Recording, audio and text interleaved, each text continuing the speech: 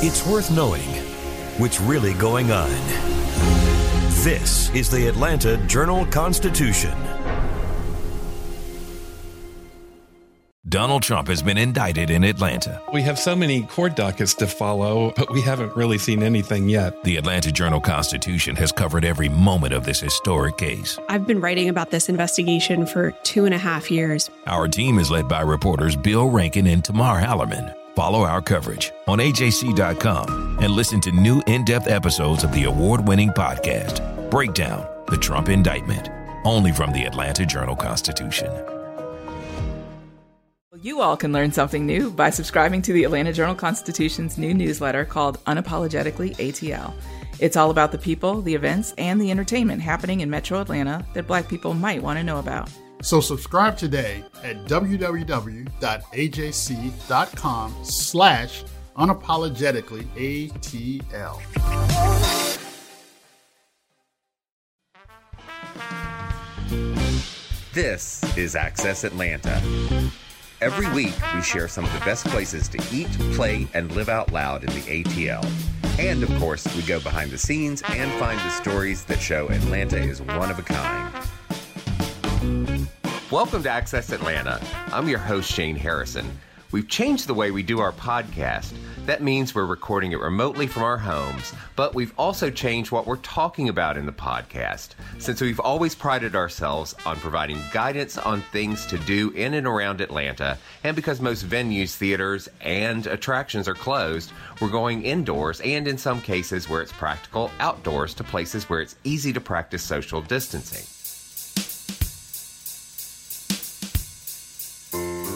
The biggest music artists of all time typically have dozens of hits in their portfolio, often so many that they can't play all of them in concert.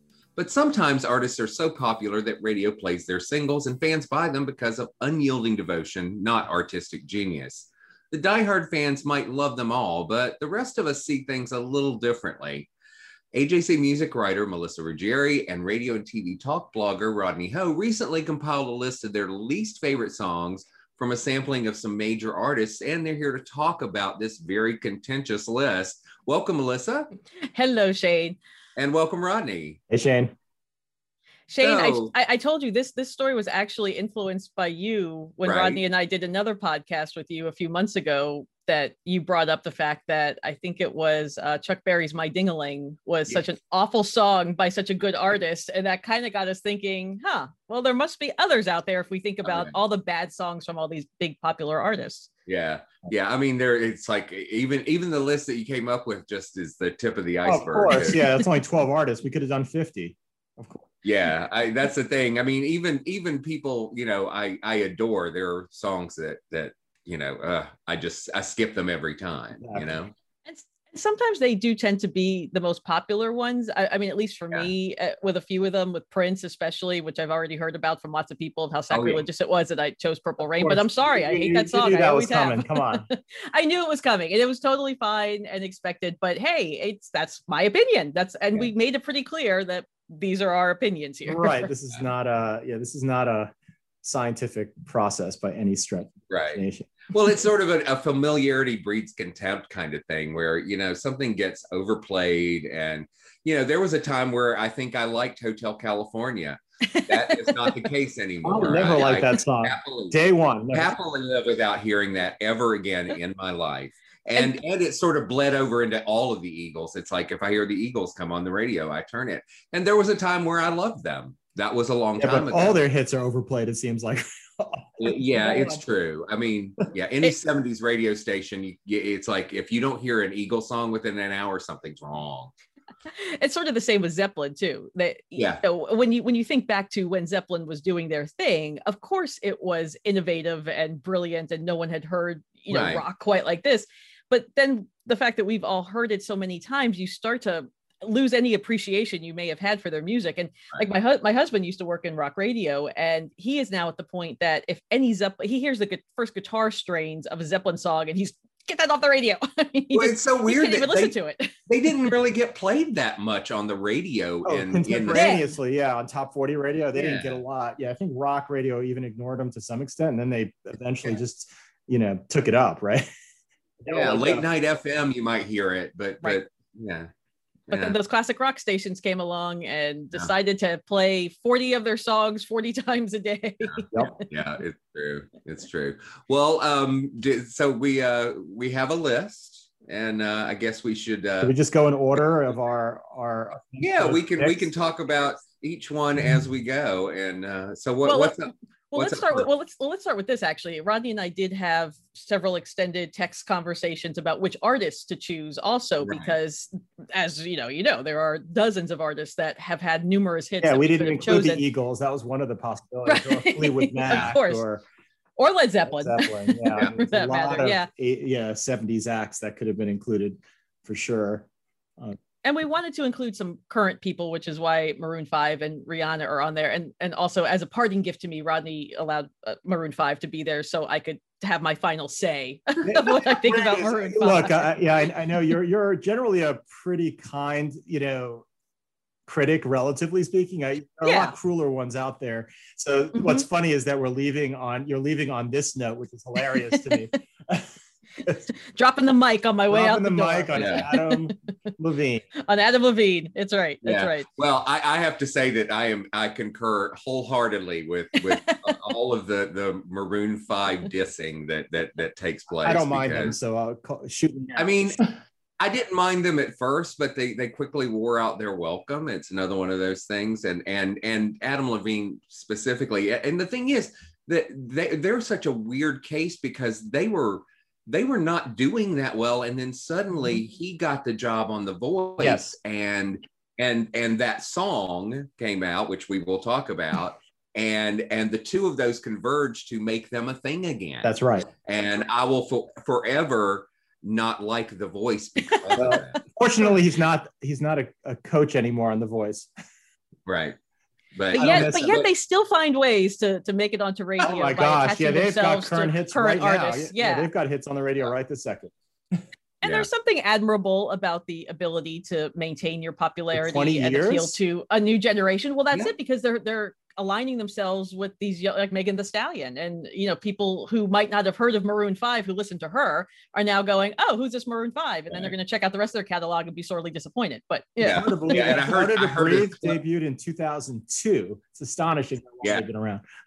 Yeah, it's a long time. And I heard the clip of the song they did with Stevie Nicks too. Earlier today, it was on a podcast I was listening. Inescapable. To. Yeah, I was not impressed, but well, they have so many songs that Rodney and I are big fans of Beat Shazam. We actually even tried out a couple of years ago to be on Beat Shazam, and they had a whole Maroon 5 category a couple of weeks ago. Yes. There were two songs in that category. Memories, I think, was one. I can't remember the other, but I didn't even know. Like One More Night or something. Some of them sound so songs all blend, right? They all blend together, and Daylight, I'm like, I can't differentiate. Right? Yeah, is Daylight and Payphone the same song? I think they are. But forget about them for a minute. Let's go to Madonna. Okay, we start with Madonna. All right, you. It's funny how many movie songs we ended up picking, but you start. That's true. And, a friend of mine who was commenting on our story today made the comment that she thought American Life was the worst Madonna song. And I said, that actually was a very strong contender. I was kind of going back and forth between those two. I felt like Die Another Day was a bigger hit, though. And we were trying to, pick things that people would certainly know because they had heard it a bazillion times. So Die Another Day, there have been a lot of really good James Bond theme songs, and this was just not one of them. And even though, and most of those good James Bond theme songs came prior to 2000. And then, the early part of the century when Madonna, I think, had the first one of the century, it was this. And you kind of went, I don't know. There's no hook to it. It's just very, that clip-cloppity electronic type thing, which I guess she thought would sound cool with James Bond and futuristic and that kind of thing, but it's always left me cold. That song. She's always trying to be with it, right? She's always trying to stay modern. Right. Yeah. And sometimes it works and lots of times it doesn't, and I give her credit for trying most of the time, but this one it's just a song that it's kind of instantly forgettable to me, even 22 years later or 20 years later. Right. Well, right. And it's interesting that, that came not too long after Music, I believe. Yeah, right. But Music was good. Which was good. Yeah, I think that was the last Madonna album that I actually really liked. Even though I picked a song from the Music album that I just thought was just the dullest piece of gunk. So I'm sorry, Don't Tell Me just doesn't do it for me at all. I don't know why. It's just like I never liked it from day one, and I never understood why it got so much airplay on the radio. For a couple of years, I couldn't stop hearing it. I couldn't. See, that one didn't bother me quite as much as some of her other hits, and and we have this with several of our artists that you like the song much better than my picks. Boring, and Madonna isn't meant to be boring, so why would she? I don't know. I never got it, so there you go. Yeah, well, it's not a highlight of the album, I would say, but yeah, it was a big hit. Yeah, it was a big hit. So it was her cowgirl phase. Yeah, yes, it was. Yeah, and I mean, she's had so many that because she's had such a long career. Genre jumping, she's very big on jumping genres. Yeah. So yeah. All right, let's move on to Prince. And I was ducking as I was writing this because I know that it is indeed sacrilegious to say anything bad about Purple Rain, the album, or especially the song, but I've never liked that song. Period. I mean, when that album came out and and I listened to it over and over and over again, that song I skipped every single time. When I hear it now, after he first died and they were playing it ad nauseum on satellite radio, radio stations, whatever, I just think it's boring. I think it's slow. I think it's plodding. The guitar solo at the end drives me crazy on record. Live is another story because experiencing things live, there's a certain energy that goes along with that. But I know for most people this is like the Prince gospel, but for me it's just been a song I think is not his best. Yeah.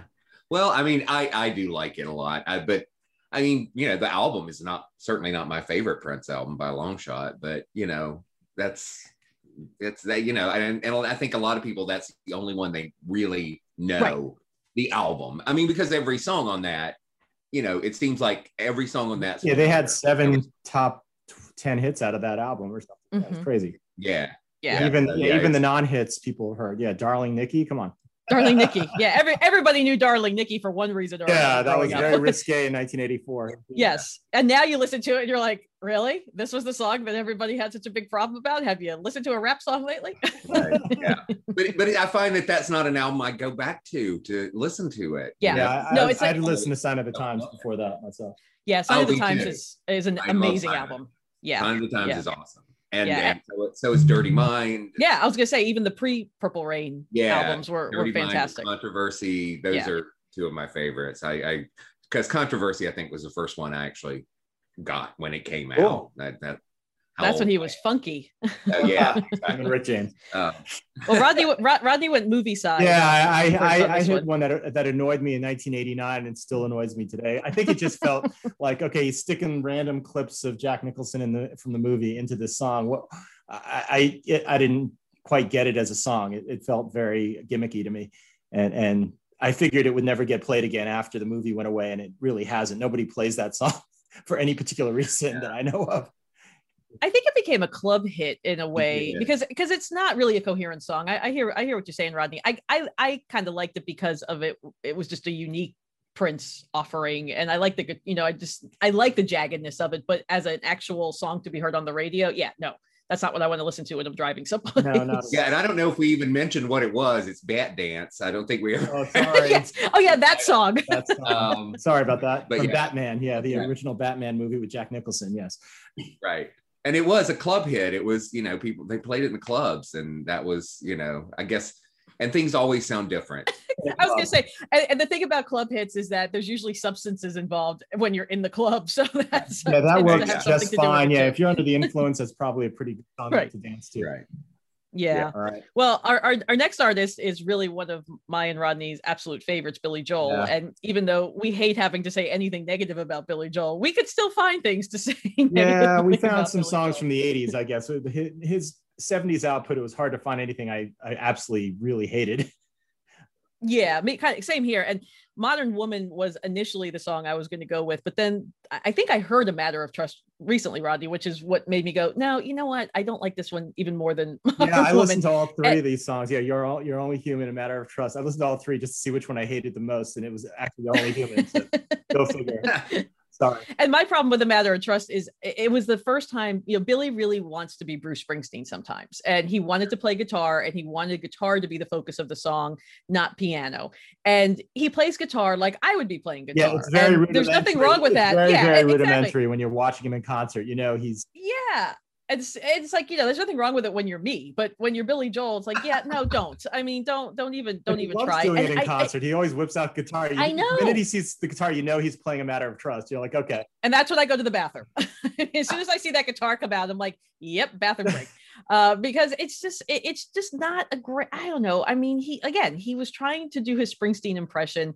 It's got this, gritty vocal but the guitar is just so plodding, and the song doesn't go anywhere. It doesn't sound like a Springsteen song at all either. So it doesn't even. No, it doesn't. Right. Exactly. It's like, just stick to what you do well. You do piano stuff well. So yeah, that was my reasoning there. And he doesn't play You're Only Human anymore really in concert. So that song kind of disappeared into the ether for a reason. I think he even knew that was not a great song. It was a good message about, preventing youth suicide. I think he was thinking about it more in terms of messaging than song writing. So well, and also, I mean, he had gone through a phase of his life where he was in a mental institution actually, and suffered from depression, and I think that's what he was drawing on when he wrote it. But it was also very much hey, we're releasing this greatest hits album, we got to stick a new song. Oh yeah, he was forced to. Yeah, by contract, he had to create a new song on the fly. So that was what. Well, yeah, they always need a new song to get the diehard fans to purchase it, because they've got everything else. Exactly. Yeah, and as I told Rodney, that song meant a lot to me growing up, just because of the age I was, and what you're going through as a teenager or whatever. But yes, when you listen back to it now, you kind of go, yeah, this is not really a great song. Yeah, he's another one where it's like, there's a definite cutoff point for me. It's like the 70s stuff I really like, and after that, not so much. Not even An Innocent Man. No. Oh no. Yeah. No. I actually saw him in '79. So I mean, oh, cool. Yeah, a long time before ago. Glass Houses came out. Yeah. Oh yes, it was. Yeah, I think it was at 52nd Street maybe. Yeah. But yeah, it was around that time, and I really like everything up until about then. A lot of people have that cutoff point. Glass House. I was gonna say definitely more 70s stuff for most of us, I think, with Billy. Although 84 with An Innocent Man. I liked a lot of his 80s. Innocent Man was. I liked his. I like some of that. Too. I like some of it. I mean, I like some of this. There's songs here and there that I like. I like Allentown. Yeah. That was his serious album. Yeah. Yeah, the Nylon Curtain. Yeah. Yeah. Yep. So yeah. I like things here and there after that. I think. Yeah, Stormfront didn't do a lot for me, and River of Dreams definitely didn't do a lot for me. So. Very good to me. Only except for the Cyndi Lauper duet. I like the Cyndi Lauper duet just because I love Cyndi so much. Yeah. And this is the time when you hear it in a certain context at a certain point in your life. Sometimes that song can touch me in a certain way, but not the album in general. No, not really. All right. Who's next? Our his piano partner, part-time Buckhead resident, Elton John. Yes. Is he still? I don't. I mean, he still has a place here. I don't know how much time he spends here. 5 days a year. Who the heck knows how little he spends in Atlanta now?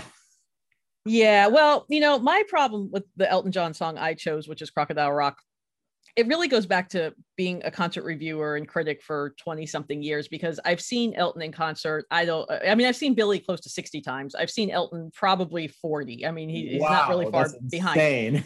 And most of Elton has been more work related, although I love Elton. Whereas Billy, I started a little earlier just as a fan. I probably didn't start going to see Elton until maybe the mid to late 80s, but I would always just be surrounded by these suburban soccer moms. And I know I'm going to insult people when I say this, and I don't mean it like this, but it's the kind of song that it's like almost like a karaoke song that everybody wants to sing along with, and they really can't.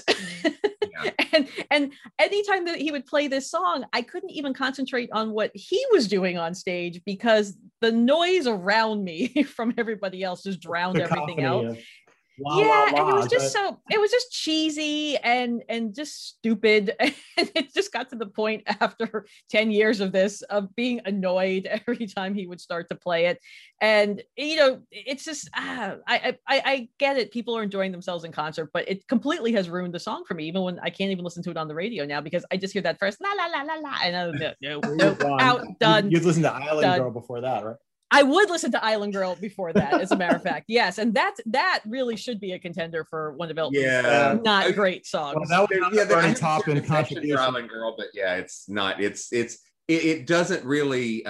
It doesn't seem quite politically correct anymore. No, it's just not. That's very true. Yeah. Some things, are very much of their time, and that song was. Yes. But then Elton had his big comeback, which, with Broadway related songs and movie related songs that Rodney hated all of them. I just couldn't get into the whole Lion King stuff. Yeah, all that stuff was just, it was the 80s. I think he actually tested out one of those musicals here in Atlanta, didn't he? Yeah, Aida. Yeah. Aida, yeah. Mm-hmm. Yeah. But anyway, I could not stand Can You Feel the Love Tonight or Circle of Life. I had to decide which one I hated more. So I chose the more popular one just to be contrary and annoy people. Yeah. We're trolling them anyway. Yeah.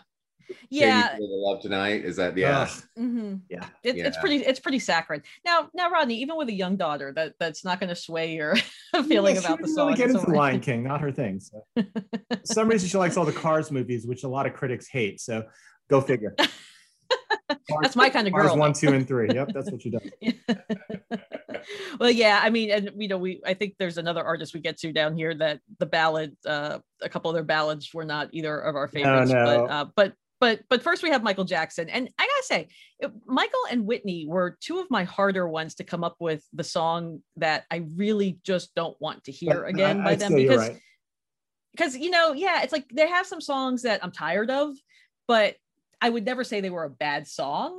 And looking over Michael's hit list of, what do you have? 2 dozen, yeah, you went for a hits song or something that wasn't that big of a hit. Relative. It wasn't a huge hit here. It was a huge hit worldwide. Okay. And here, I think it only got to, the 42 on the charts. Blood on the Dance Floor and it came from that album that he did with Teddy Riley in the late 90s, Blood on the Dance Floor, History in the Mix, when he was releasing that History album and everything.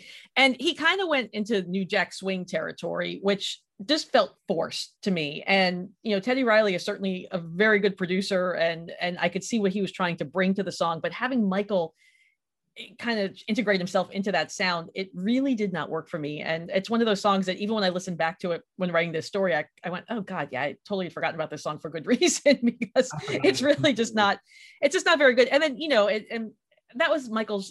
He had written the song actually in 1991. It was supposed to go on the Dangerous album, and it just didn't make it for some reason. So the lyrics are also very Michael Jackson-esque for that time period, where he was the victim of tabloids and backstabbers and oh poor me, and everybody wants to take my picture because I'm a famous guy, kind of thing. And that whole thing wore thin with him anyway, because you kind of want to say, well, you kind of signed up for this, and yeah, it sucks, but such is life. Other artists deal with it, so you deal with it too. So that was my pick. Yeah, I guess my baddest song for me was from Bad. So it was Dirty Diana, which I think was like the 4th or 5th single off that album. Because I actually like the other stuff off the other singles off that album more or less. But that song I could never get into that song ever. The thing about Dirty Diana was such a blatant attempt to repeat Beat It. Mm-hmm. With the guitar solo. Yeah, it was. It really struck me as it's like, okay, we're in the studio, we need another Beat It, so that's what we're gonna do. And who did the guitar work on that again? It was it Steve Stevens? Yeah, I think so. Was it Billy Idol's guitarist? Billy Idol's guitarist. Yeah, I think he was. I can't remember, but that sounds reasonable. Let's just tell people that. I think you're right. I was reading up on it earlier. That sounds right. So it could be. And all I think about when it's Steve Stevens. All I think about when I hear Dirty Diana, or all I can envision is just one of those poses of Michael Jackson with his arms outstretched and the wind tunnel hitting him. And I don't know why. For some reason, every time I hear that song, that's all I think about. But it's like I Michael Jackson. So I mean, after Bad has some decent stuff on it, and just sort of after that, it's like I can't listen to it. And but there's stuff before too. Basically anything he did with Paul McCartney, I have no time for. That Girl Is Not Yours, is it? No, you said that one and say. Did not say. Yeah, well, that was a terrible video too. Say. My goodness. Yeah, not as bad as Mick Jagger and David Bowie doing. No, that was worse. Dancing in the Streets. But it's It's close. I know. The thing I like about looking at Say Say Say video now is just how young and adorable Paul McCartney was in that video. He was really peak Paul right around then. Yeah, and he wasn't that young then, I guess. No, he wasn't. I mean, he's had to been in his late 40s, probably. Yeah, he's been around for 20 years. Yeah, in business. So right. Yeah, no, but I just thought he was cute in the video, but that has nothing to do with the song. So. So Whitney, so again, another kind of hard pick, but then once I kept seeing her list of hits again, and then one moment in time just sort of kept jumping out at me as, I hate this song. And I love an anthem. I mean, Rodney will tell you, I mean, I love cheesy songs, I love big booming anthems. I have no problem with any of that, and that's exactly what this song was made to do, because she recorded for the 1988 Summer Olympics. And it says all the right things. It's about inspiration and attaining your dreams and blah, blah, blah, blah, blah. No, done. Don't want to hear it anymore. and of course, Whitney could sing it. Whitney could sing anything. And it has nothing to do with like her vocal ability or anything like that. But if I have to pick a Whitney song, because as I said, it was a little challenging, that is definitely the one that I just don't ever want to associate or hear from Whitney again. By the way, I think I made a mistake. The movie's called The Bodyguard. I think there was a movie called My Bodyguard. Oh yeah, you did. That's right. Those are two different things. My Bodyguard. We'll My fix apology. Uh-oh. I don't know that. I didn't even notice that. I read the story like 5 times. I'm like, oh, wait a second. It's not My Bodyguard, is it? Yes, My Bodyguard was a different movie, but we'll fix that. Sorry. But anyway, yeah, I don't know. That song is just, for whatever reason, I can never quite understand how that song worked in my brain. It just never hit me properly. Right. And then I kept hearing it again and again as an Idol cover, American Idol. People kept covering it over and over again. And and that made me hate it even more. So I think that was probably a big part of it for you, because when people tried to on Idol and those talent shows tried to do these big Whitney songs and diva songs, and they really can't. Right. And I mean, you think of like Carrie Underwood doing Alone, that was a whole different story compared to the upstarts that you're seeing on the early rounds or the second round of Idol or something. Right. And it does something to these songs that you forget about how good they may have been from the original artist. She had better ballads in my mind. I mean, she did plenty of songs. That one just came and went out of my brain. I mean, yeah, I'm with you on that. I'm not a huge fan of that song either. So then we went a little more contemporary with Taylor Swift, who I like most of Taylor's stuff. I really don't have too many Taylor songs that I kind of go, nope, don't want to hear this. Change the station, I mean, whatever. It holds up very well. A lot of her songs hold up really well over the years. Yeah, they have. And I went with the more recent song from her album a couple albums ago. It's really just because I hate the word lover. It's one of those words that when I hear it, it makes me cringe. It skeeves me out. Well, SNL made a whole skit out of it. Yes, exactly. There are a few other words like that they make me recoil because I just find them icky and gross. You've never used that phrase with your husband ever. No. Oh my God. Guaranteed. And then when you hear people talk about if they're dating someone or whatever, well, he's my new lover. Oh yeah, that is horrible. Yeah, please. Just saying it now. I mean, so and when she released the album, I kind of went, really? Do you need to call it this? And then when I heard the song, and she does that breathy, cooey thing really well, but when it's attached to the word lover, I just can't do it. Can't do it. Yeah, it just did. It's funny. I guess you mentioned Blood on the Dance Floor, Michael Jackson. I guess Taylor's version of it is Look What You Made Me Do, right? That was just one of her songs about just complaining about being famous, right? Yeah. Well, and also Kanye West, I think, too. Yeah. Again, the electro pop thing just didn't really do it for me now. And it felt shapeless. The whole song didn't feel like a song. It just felt like a mission statement, a complaint. I don't know. I like that, a mission statement. Yeah, something like that. So I was like, okay, it's going to come and go quickly, and it did. So nobody touches that one anymore. Probably, she doesn't even do it in concert. I'd be shocked if she did. I can't remember actually the last time I saw her. She may have done like a snippet of it as a segue into another song type of thing, but I'd have to go back and look at the set list. Well, she has such an extensive catalog now that there's no way she could do it all, and so yeah, there certainly lots of things that would fall by the wayside. Well, and that did come from her Vindictive Taylor phase, where she had the red motif and the snakes and everything else that surrounded that, because she and then she blossomed into the next album of being all colorful and happy and all that kind of stuff. So now she seems much more contemplative. And... Yes, wearing cardigans in the woods. She's in her Joni Mitchell phase, right? As I call it. I mean, and cranking out the albums too. Really, I mean, she very productive during the pandemic. Yes, seriously. I mean, I thought we worked hard over the pandemic trying to keep things on track, but then someone releases 2 albums in the span of 7 months, and you go, yeah, okay, now I feel lazy. Thanks, Taylor. Yeah, of course. And I have to mention that it took forever to get the vinyl because I ordered it on. Oh, really? Took forever. It's like, you can listen to it all you want on streaming, but you order the vinyl that when they released it, and it was 6 months later before you ever got it. 6 months. Wow. That's kind about that long. I can't remember exactly, but it was like, wow, this took a long time. Well, I hope that means a lot of people were ordering it, and that's why that it was maybe, but I think they just planned it that way. Yeah. I ended up ordering and plus it's like they had like 12 different covers, I think. Right. That's right. It was insane, and different vinyl colors. It was like it was a way to get into the pockets of the diehard fans, and it's like how much did they charge you? $30 or something? Yeah. Oh, I think so, something like that. Yeah, a vinyl costs $30 now.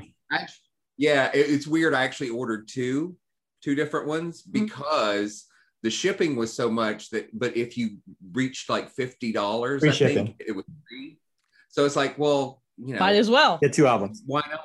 And then later on, if somebody wants this one, exactly, I can, get rid of that because I really don't need but the one. You could sell it on eBay to a Swiftie that I'm sure would be happy to.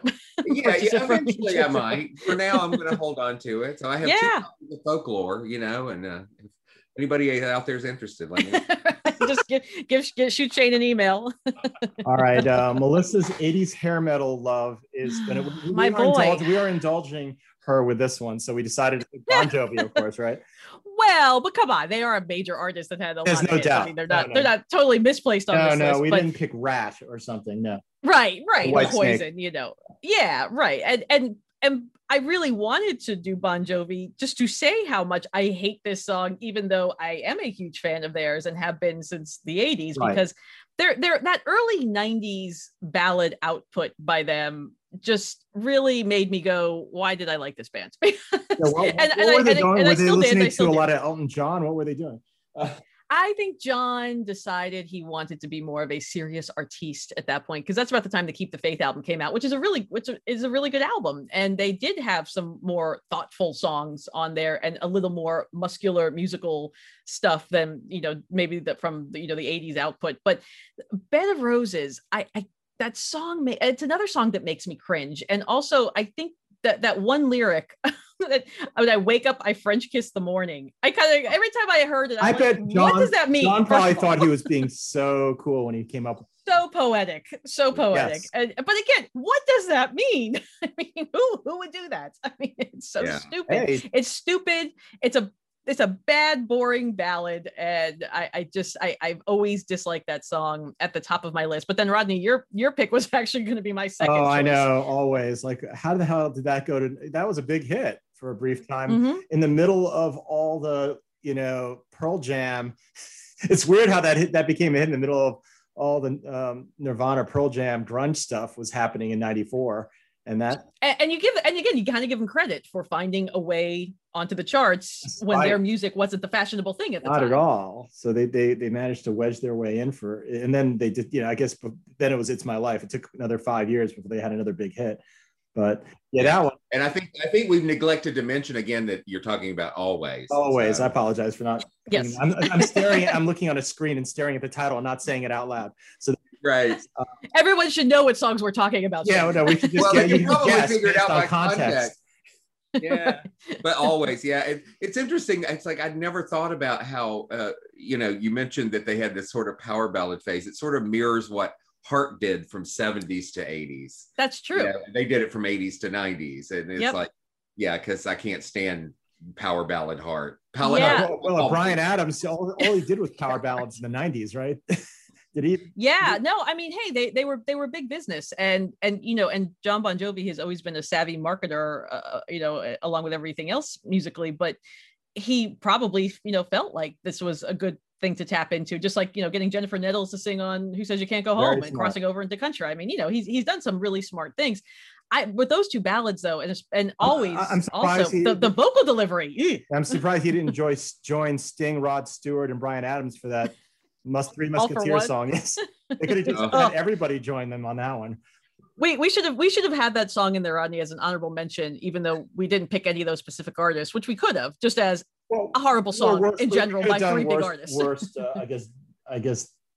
What do you call those? The contributing ones where famous people or big artists work together. Oh, features, yeah. Yeah. I know. There are many of those.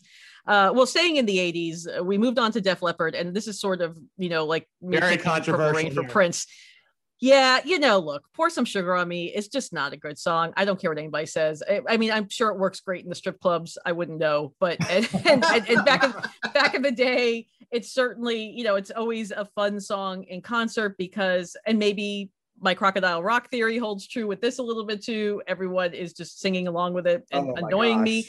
But I like Mutt Lange, and I like, and I love Def Leppard, and I love a lot of the production that he did on their work. And I love the Hysteria album. And I think it's because there are so many good songs on Hysteria that the fact that this, which was actually one of those throwaway songs at the end that somebody came up, I can't remember if it was Phil Collins, came up with the hook sitting in the studio, and, Joe Elliott or somebody said, "Hey, what is that? That sounds really good." And, Mutt heard it and said, let's go with this. And they kept going, and they came up with Pour Some Sugar on Me.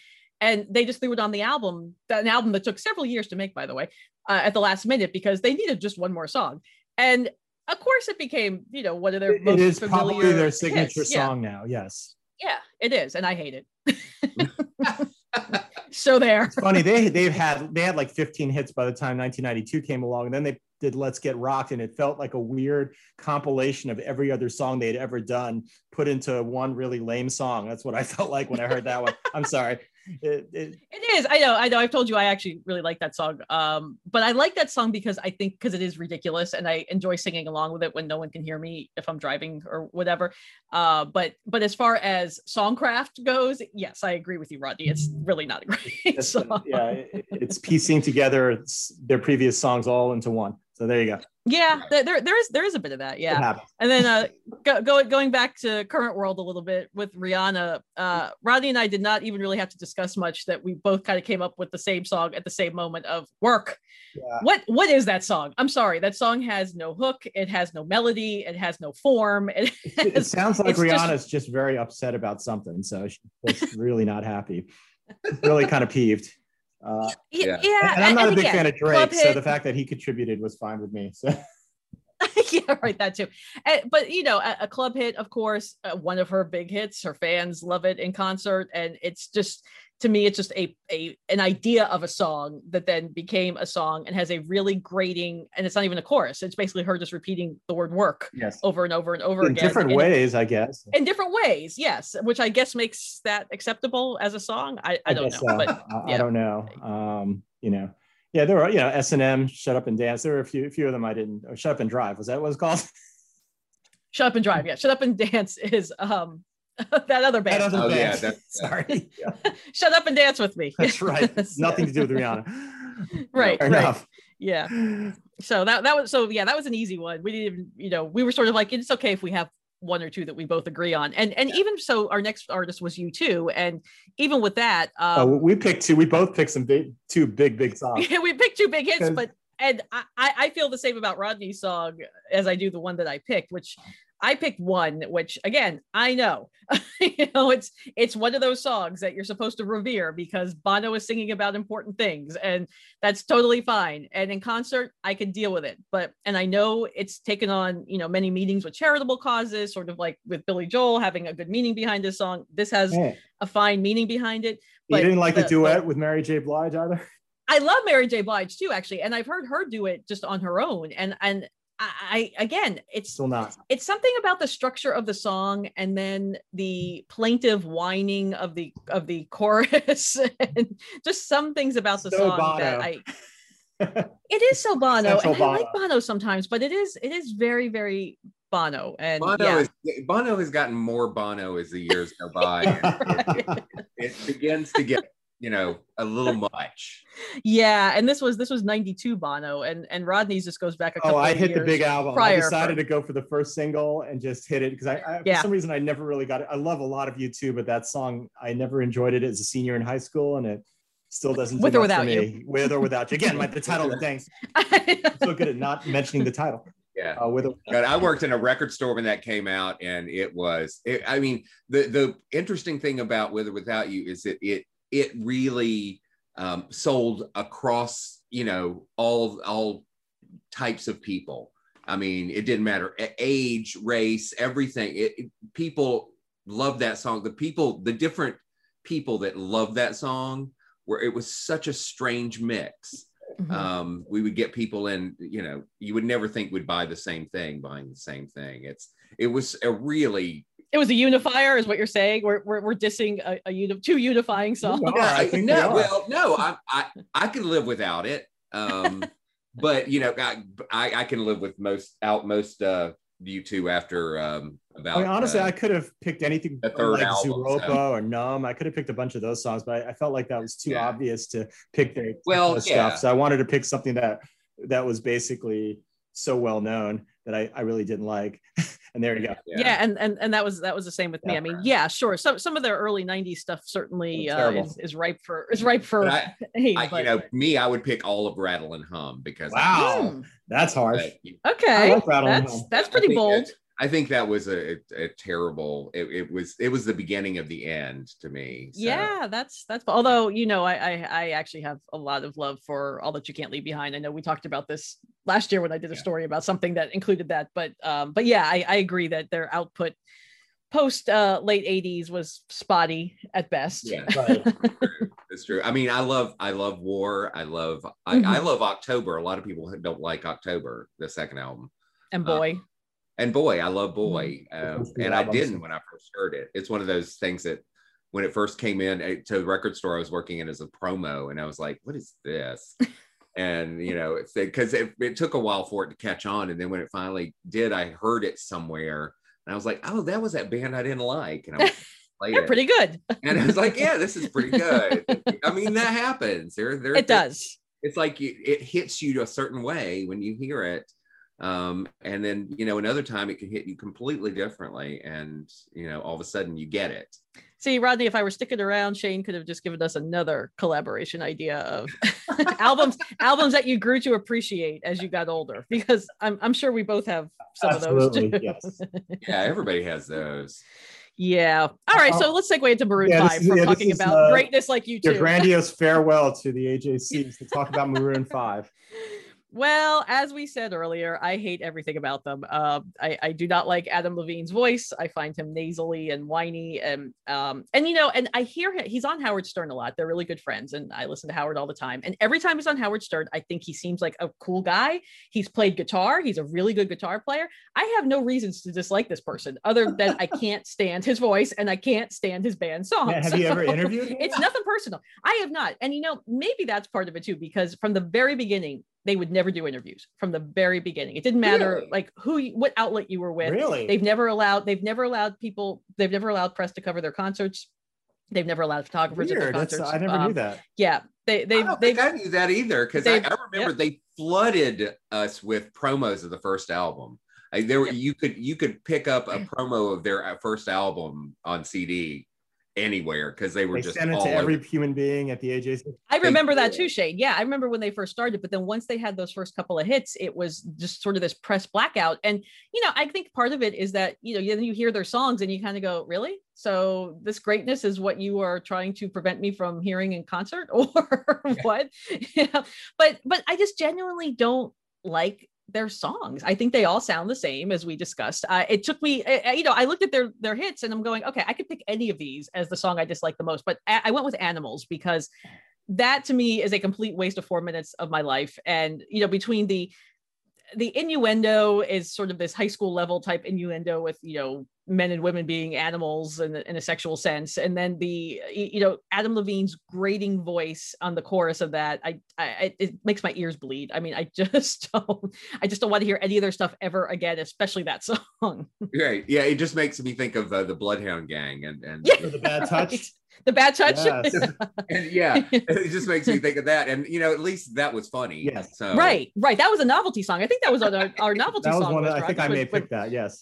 Yeah, I think you did. Yeah, but then like me with Prince, you're kind of going. I went for the big one, the big Maroon 5. Moves Like Jagger. I like Memories. I like a lot of their songs, but man, that one just never. I could never quite connect to that song at all. It just didn't make a lot of sense to me that he was even in the same sentence as Mick Jagger.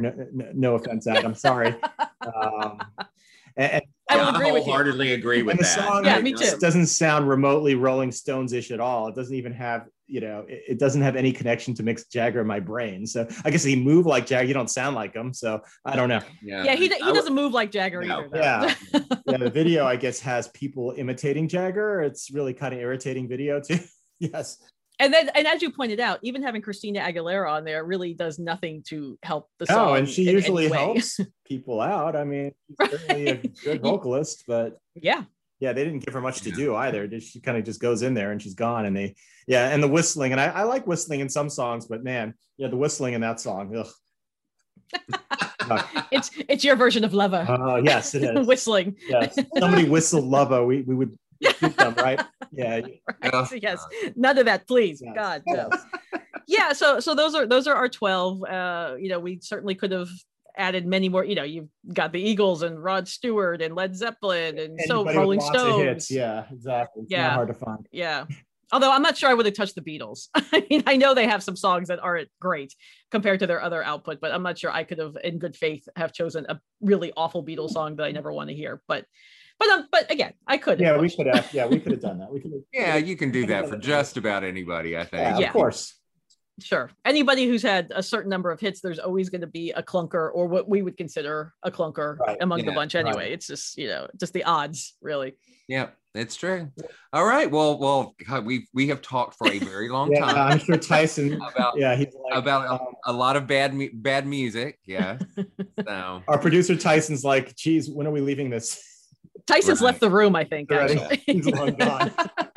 Well, I want to. All right. Since it's the podcast, I want to thank you, Melissa, for 11 great years at the AJC, and good luck at good luck at USA Today. I'm going to read your stuff, so for sure. Thank you. I'm going to miss doing this the most, actually. Yeah, I'm sure Katie Kiley too. Yes. Yeah, my radio moments, my podcast moments. Yeah. So don't make me cry. Oh, I'm trying. All right. Well, let's wrap it up. Thank you both for talking bad music for a very long time, which I'm always happy to talk about music, bad or good. So, it's great to do that. And well, you'll sign Rodney up in the future to talk to about bad music. Sure. Yeah. We will go on. Our heart will go on. Thank you, Celine. I don't know if you want to use a Titanic reference.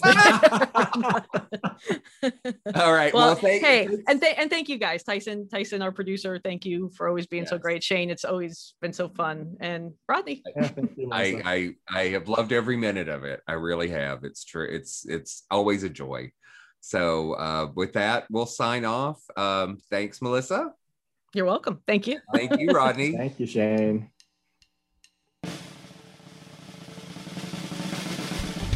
There is so much inherent joy in Girls 5 Eva. From the pitch-perfect skewering of 90s era pop groups to the goofy charms of the now foursome who comprise the group, to the cheeky original songs layered with much snark and inappropriateness, the Peacock series is possibly the best new show of 2021. And the glossy sitcom was just renewed for a second season. Check out our story on the show and a couple more interesting music-related TV options on AJC.com. And stay tuned in the coming weeks for a podcast interview with one of the show's producers and songwriters, Jeff Richmond. This summer's travel season already seems to hold a more promising outlook, with a new survey estimating a complete inverse of last year's numbers, in which more than 70% of Americans plan on taking a vacation in 2021. Those looking to safely break away for the season may be encouraged by recently updated travel guidance from the CDC, which clears more international destinations as low risk for vaccinated travelers. But while the world is almost your oyster again, don't forget about all the great vacation opportunities closer to home. Best of all, shorter travel distances may allow you to fit in more than one outing before the summer comes to an end. Go to AJC.com for our look at 7 great escapes, all reachable within an hour-and-a-half drive from the metro Atlanta area. Are retirement communities like high school? Queen Bees, a mostly sweet but occasionally tart comedy film shot in Atlanta, tries to answer that question with a resounding yes.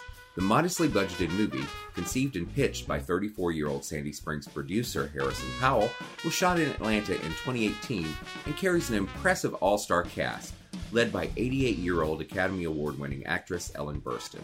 She plays Helen, a fiercely independent widow who reluctantly moves into a retirement community temporarily while her house is being renovated. Read Rodney Ho's story on the movie on the Radio and TV Talk blog at AJC.com. In the 1970s, Atlanta became a magnet for gay and lesbian transplants from elsewhere in the South, who came seeking a more accepting environment. That new demographic gave rise to 2 new phenomena: a vibrant gay rights movement and the proliferation of gay nightclubs offering elaborate shows by female impersonators. A New History of the Period by Martin Paget, mostly written while he was pursuing a Master of Fine Arts degree at the University of Georgia, follows a broad cast of characters, but focuses on 2 men, activist Bill Smith and drag artist John Greenwell. Bo Emerson talked to Paget about the book, and you can find that interview on AJC.com. To get the AJC delivered or to subscribe to the e-paper, go to AJC.com/subscribe. For more things to do in and around Atlanta, go to AJC.com. The podcast is edited by Tyson Horn. The theme music is by Bo Emerson and Billy Guin, and I'm your host, Shane Harrison. Join us next week for more Access Atlanta.